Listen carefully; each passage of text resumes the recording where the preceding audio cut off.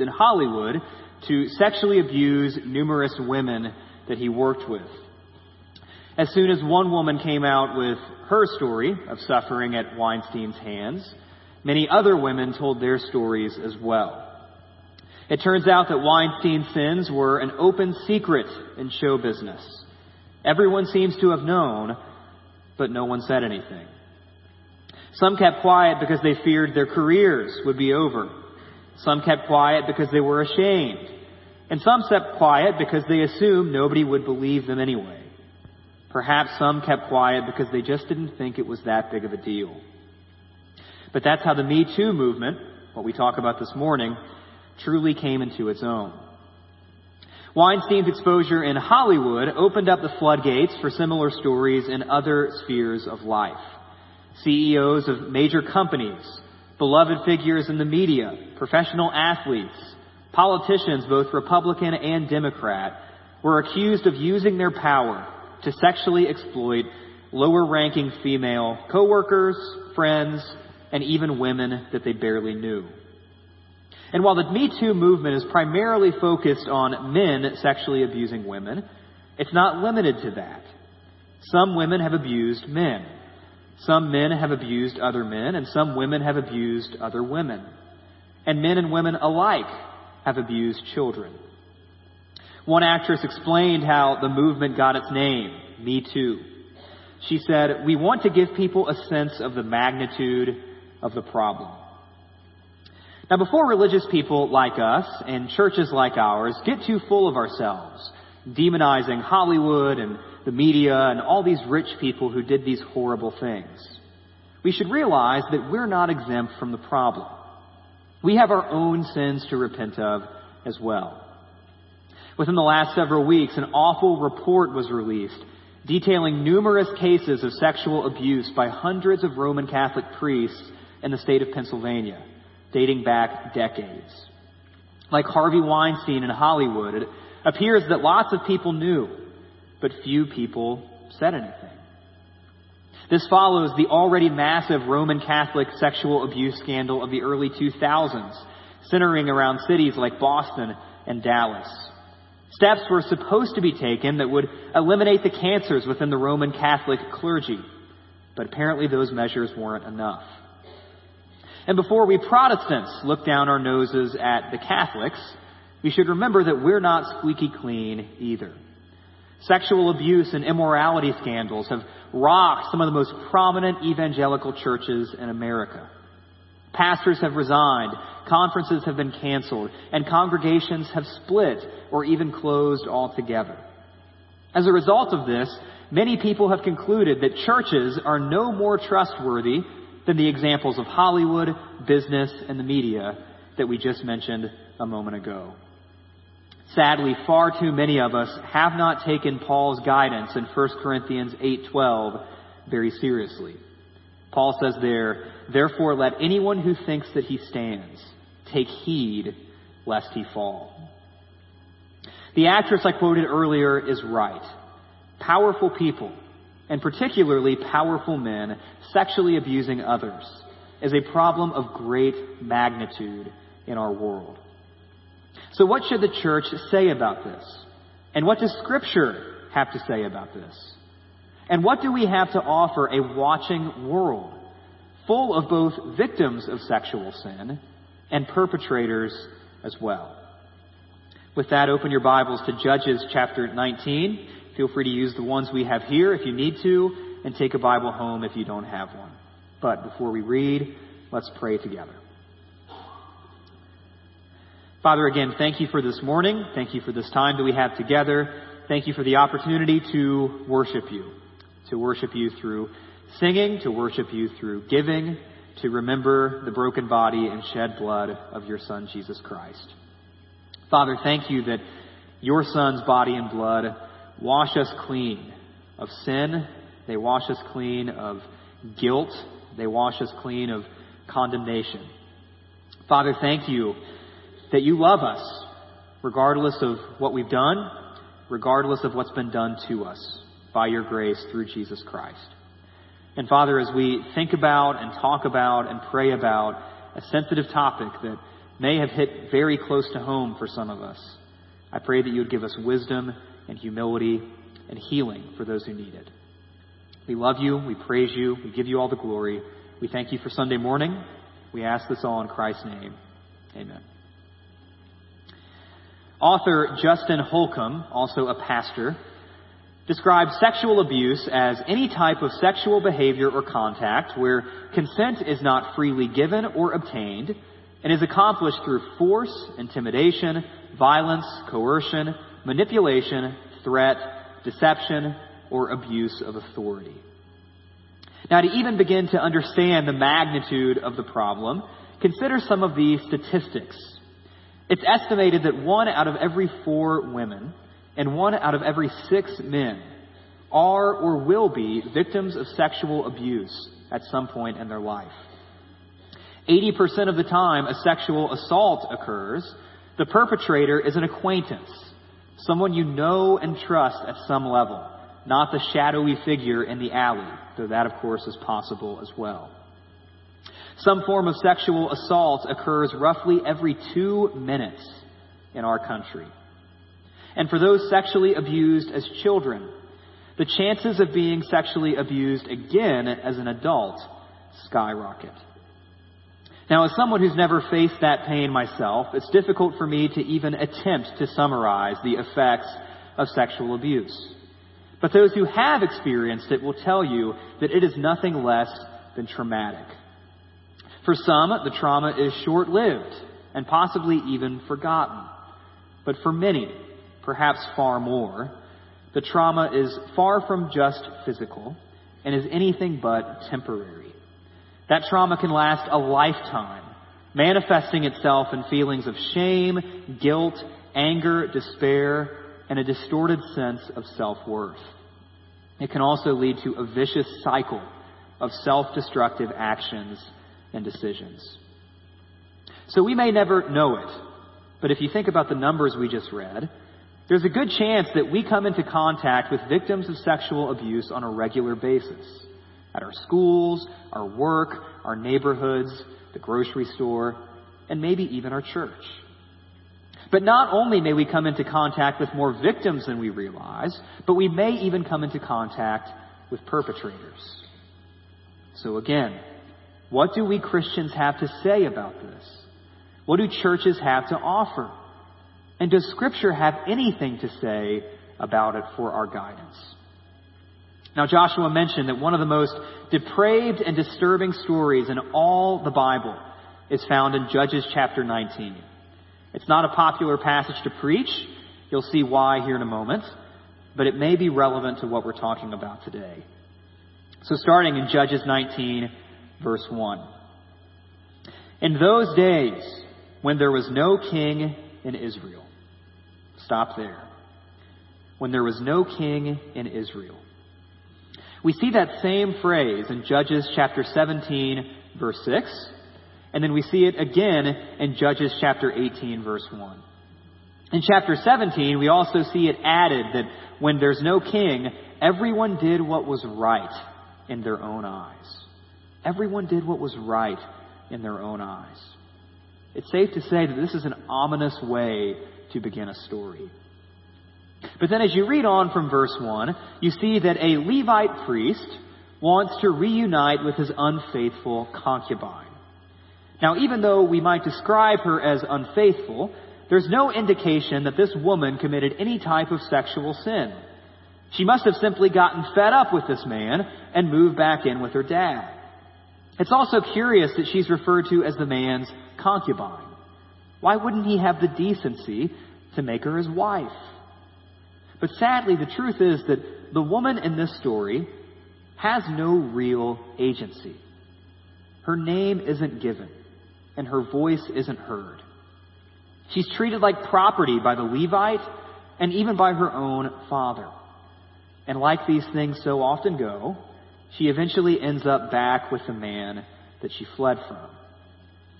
Now, as the Levite and his concubine journey home, they end up spending the night with a man in Gibeah. And from there, the story goes downhill. We read in verse 22. As they were making their hearts merry, referring to the Levite and the homeowner, behold, the men of the city, worthless fellows, surrounded the house, beating on the door.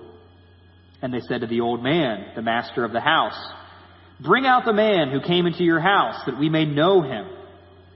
And the man, the master of the house, went out to them and said to them, no, my brothers, do not act so wickedly. Since this man has come into my house, do not do this vile thing. Behold, here are my virgin daughter and his concubine. Let me bring them out now. Violate them and do with them what seems good to you. But against this man, do not do this outrageous thing. But the men would not listen to him. So the man seized his concubine and made her go out to them. And they knew her and abused her all night until the morning. And as the dawn began to break, they let her go. And as morning appeared, the woman came and fell down at the door of the man's house where her master was, until it was light. And her master rose up in the morning. And when he opened the doors of the house and went out to go on his way, behold, there was his concubine lying at the door of the house with her hands on the threshold. He said to her, get up, let us be going. But there was no answer. Then he put her on the donkey, and the man rose up and went away to his home. And when he entered his house, he took a knife, and taking hold of his concubine, he divided her, limb by limb, into 12 pieces, and sent her throughout all the territory of Israel. And all who saw it said, such a thing has never happened or been seen from the day that the people of Israel came up out of the land of Egypt until this day. Consider it, take counsel, and speak. This story is nothing short of vomit-inducing. Driven by a thirst for power, driven by a perverted lust, the men of Gibeah commit the same sin as the wicked men of Sodom and Gomorrah in the book of Genesis. The owner of the home treats his daughter and the Levite's concubine like cattle to be traded. The priest then throws this woman to the wolves to save his own skin, and then has the audacity to lay down and go to sleep. The story is full of wicked men and one nameless, voiceless woman who suffers at their hands. And just when you think things couldn't get any worse, when the Levite wakes up the next morning and finds this woman dead, he treats her even worse. He doesn't even give her a proper burial. Instead, he uses her body to let everyone know how poorly he was treated. In chapter 20, this starts a chain reaction of division, violence, and death in Israel. And the book of Judges concludes, the very last verse of the book, chapter 21, verse 25. In those days there was no king in Israel. Everyone did what was right in his own eyes. Indeed. Now this story, maybe more than any other in Scripture, might make you wonder, why in the world would this be included in the inspired Word of God? Why would we preach on it? Why would we ever want to read this? Well, I think that repeated phrase gives us the answer about why it's here. That phrase, there was no king in Israel.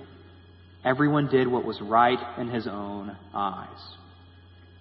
Judges 19 through 21 is a summary of the horror that ensues when sinful man is ruled by his own desires and his own devices, when we pursue our own schemes. It's an intentionally jarring reminder of the depravity that lurks beneath the surface in our hearts, but can quickly rear its ugly head when someone like us, when sinners like us, have great power, but face little accountability for our actions and have no dedication to the things of God. This story is a sobering reminder of the evil depths that we are capable of plunging to. But sadly, this story sounds eerily familiar because we still see the strong abusing the weak today, especially when lots of power, little accountability, and no fear of God are mixed together. And far too often, women are the primary recipients of that violence. But the sad truth is that if you keep reading further into 1st and 2nd Samuel, 1st and 2nd Kings, 1st and 2nd Chronicles, the Old Testament kings didn't solve the problem.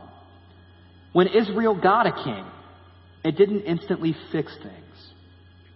In 2 Samuel 11, David, the closest thing to a perfect human king that you'll ever find in the Old Testament, David commits a terrible sin by sleeping with Bathsheba and then having her husband killed in battle. It's been debated for centuries whether or not Bathsheba could have truly consented to this relationship. But who was she to say no to the king? Who were those actresses to say no to Harvey Weinstein? Just a few chapters later, David's son Amnon rapes his half-sister Tamar. Because David didn't exactly set a godly example, did he? A merely human king clearly wasn't the answer.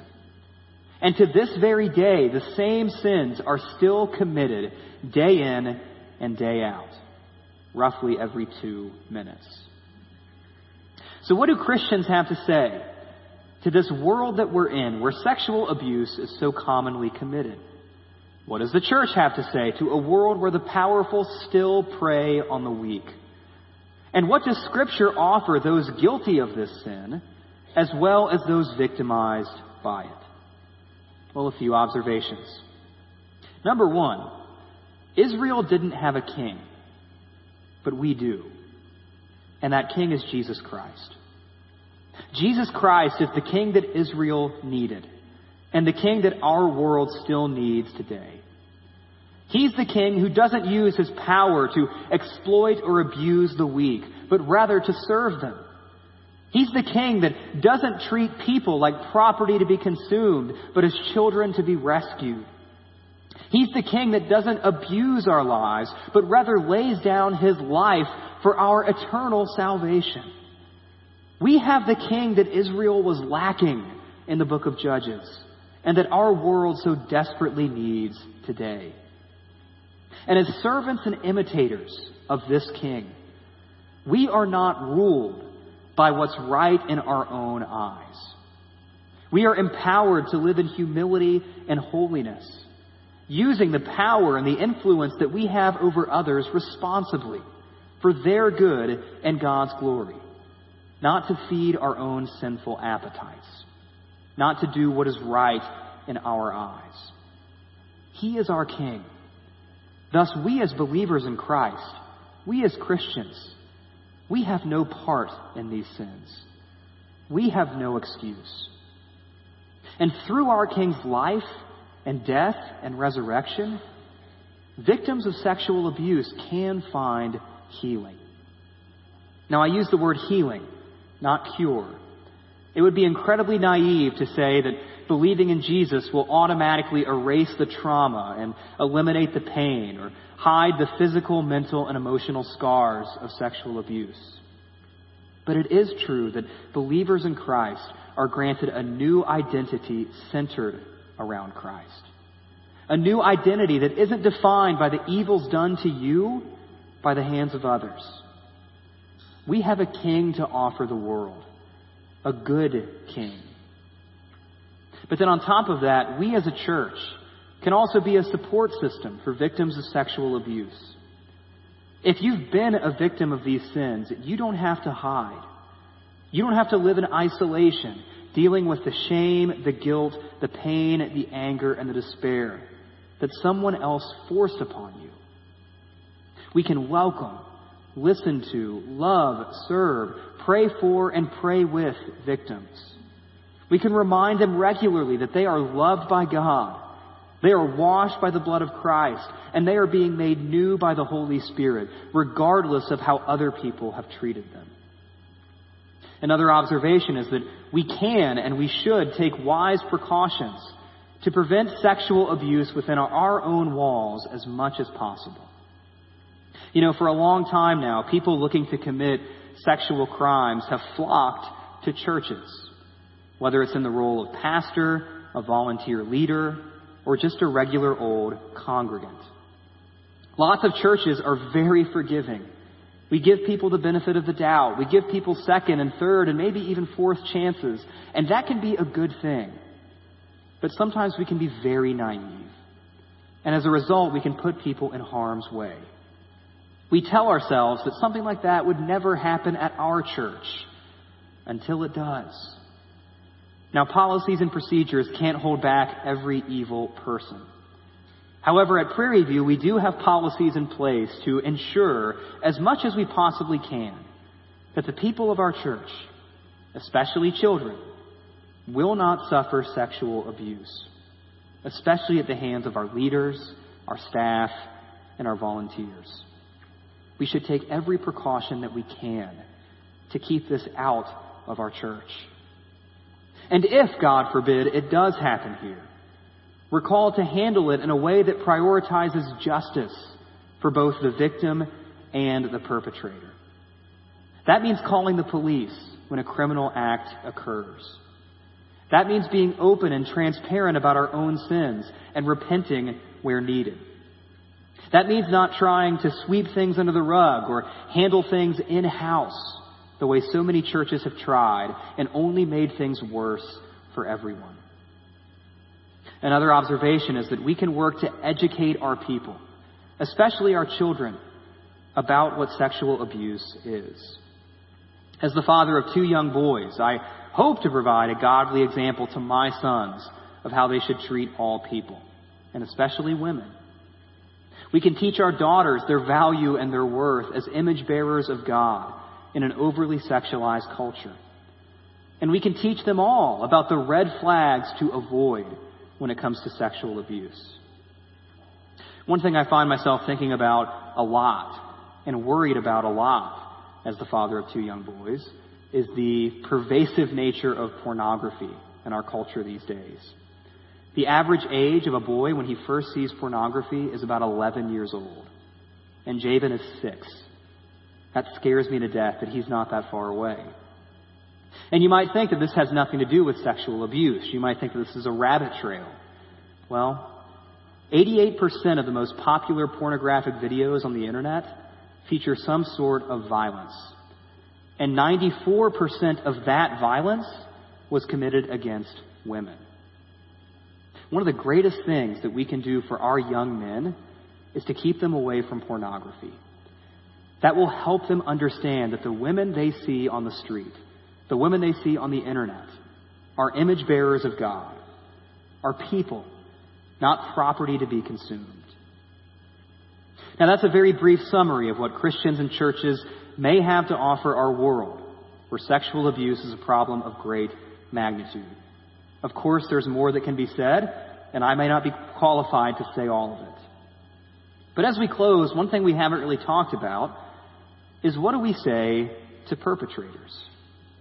We're talking about victims quite a bit, and rightfully so. But what do we have to say to those people who commit these sins? In January, Larry Nassar, a doctor employed by USA Gymnastics and Michigan State University, was sentenced up to 175 years in prison for sexually abusing at least 150 women, though we may never even know the full number.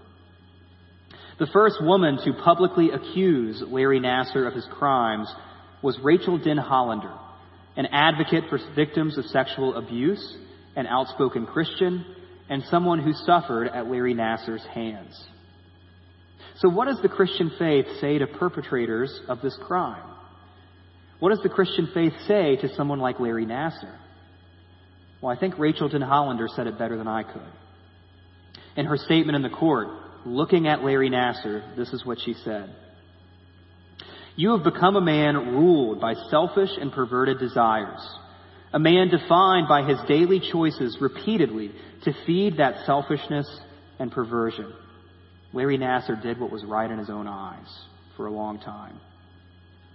You chose to pursue your wickedness no matter what it cost others. And the opposite of what you have done is for me to choose to love sacrificially, no matter what it costs me. In our early hearings, you brought your Bible into the courtroom, and you have spoken of praying for forgiveness. And so it is on that basis that I appeal to you. If you have read the Bible you carry, You know the definition of sacrificial love is God himself loving so sacrificially that he gave up everything to pay a penalty for the sin he did not commit. By his grace, I too choose to love this way. You spoke of praying for forgiveness. But Larry, if you have read the Bible you carry, you know forgiveness does not come from doing good works, as if good deeds can erase what you have done. It comes from repentance, which requires facing and acknowledging the truth about what you have done in all of its utter depravity and horror, without mitigation, without excuse, without acting as if good deeds can erase what you have seen in this courtroom today. The Bible you carry says it is better for a stone to be thrown around your neck and thrown into a lake than for you to make even one child stumble. And you have damaged hundreds. The Bible you carry speaks of a final judgment where all of God's wrath and eternal terror is poured out on men like you. Should you ever reach the point of truly facing what you have done, the guilt will be crushing. But that is what makes the gospel of Christ so sweet. It extends grace and hope and mercy where none should be found, and it will be there for you. I pray you experience the soul-crushing weight of guilt so that you may someday experience true repentance and true forgiveness from God, which you need far more than forgiveness from me, though I extend that to you as well. Rachel Denhollander vividly described Larry Nassar's crimes and the pain that he caused. She didn't hold back at all. She didn't sugarcoat anything. But she also showed that suffering doesn't have to have the final say. She upheld the need for justice while also extending forgiveness. She spoke truly of both God's grace to sinners, but also of God's wrath against sin. Rachel Denhollander and all of us in this room, we live in a world where there often appears to be no king. A world where so many people seem to only do what is right in their own eyes, no matter what it costs others. Rachel Denhollander has suffered because of that. And some of us may have suffered as well. But I pray that we would remember that in Christ, we have the King this world so desperately needs. The King who heals the abused and even has the audacity to offer redemption to the abuser. And one day the sins and the sufferings and the pain, the tears, the shame, the anger, the guilt, the despair of this world will be no more. Because one day our King will return to redeem this world. One day we will have a king on earth as it is in heaven. And in that day, everyone will do what is right in God's eyes. That is our hope. That is our healing. And that is the promise that Scripture gives us in a world full of suffering. Let's pray.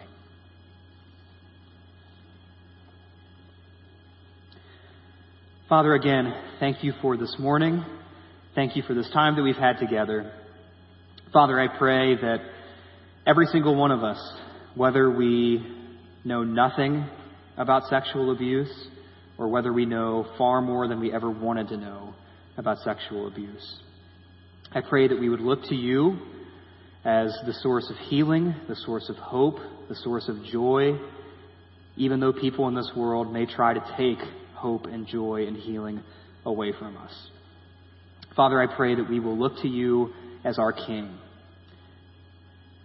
Father, even though this world is corrupt and fallen and full of evil and full of sufferings, we know that this world is not all there is, and we know that this world, as it currently sits, will not win in the end. Father, thank you for Christ and the healing and hope that he gives us. I pray that we would be a church where people can find healing and hope, especially those who have suffered from these sins. I pray that we would pursue justice for those who have committed these evil acts, but that we would also consistently extend grace to every sinner. Father, again, give us wisdom and humility as we navigate this world, as we think about this topic and as we love the people who have been affected by this. We thank you for your Son. We ask this all in his name.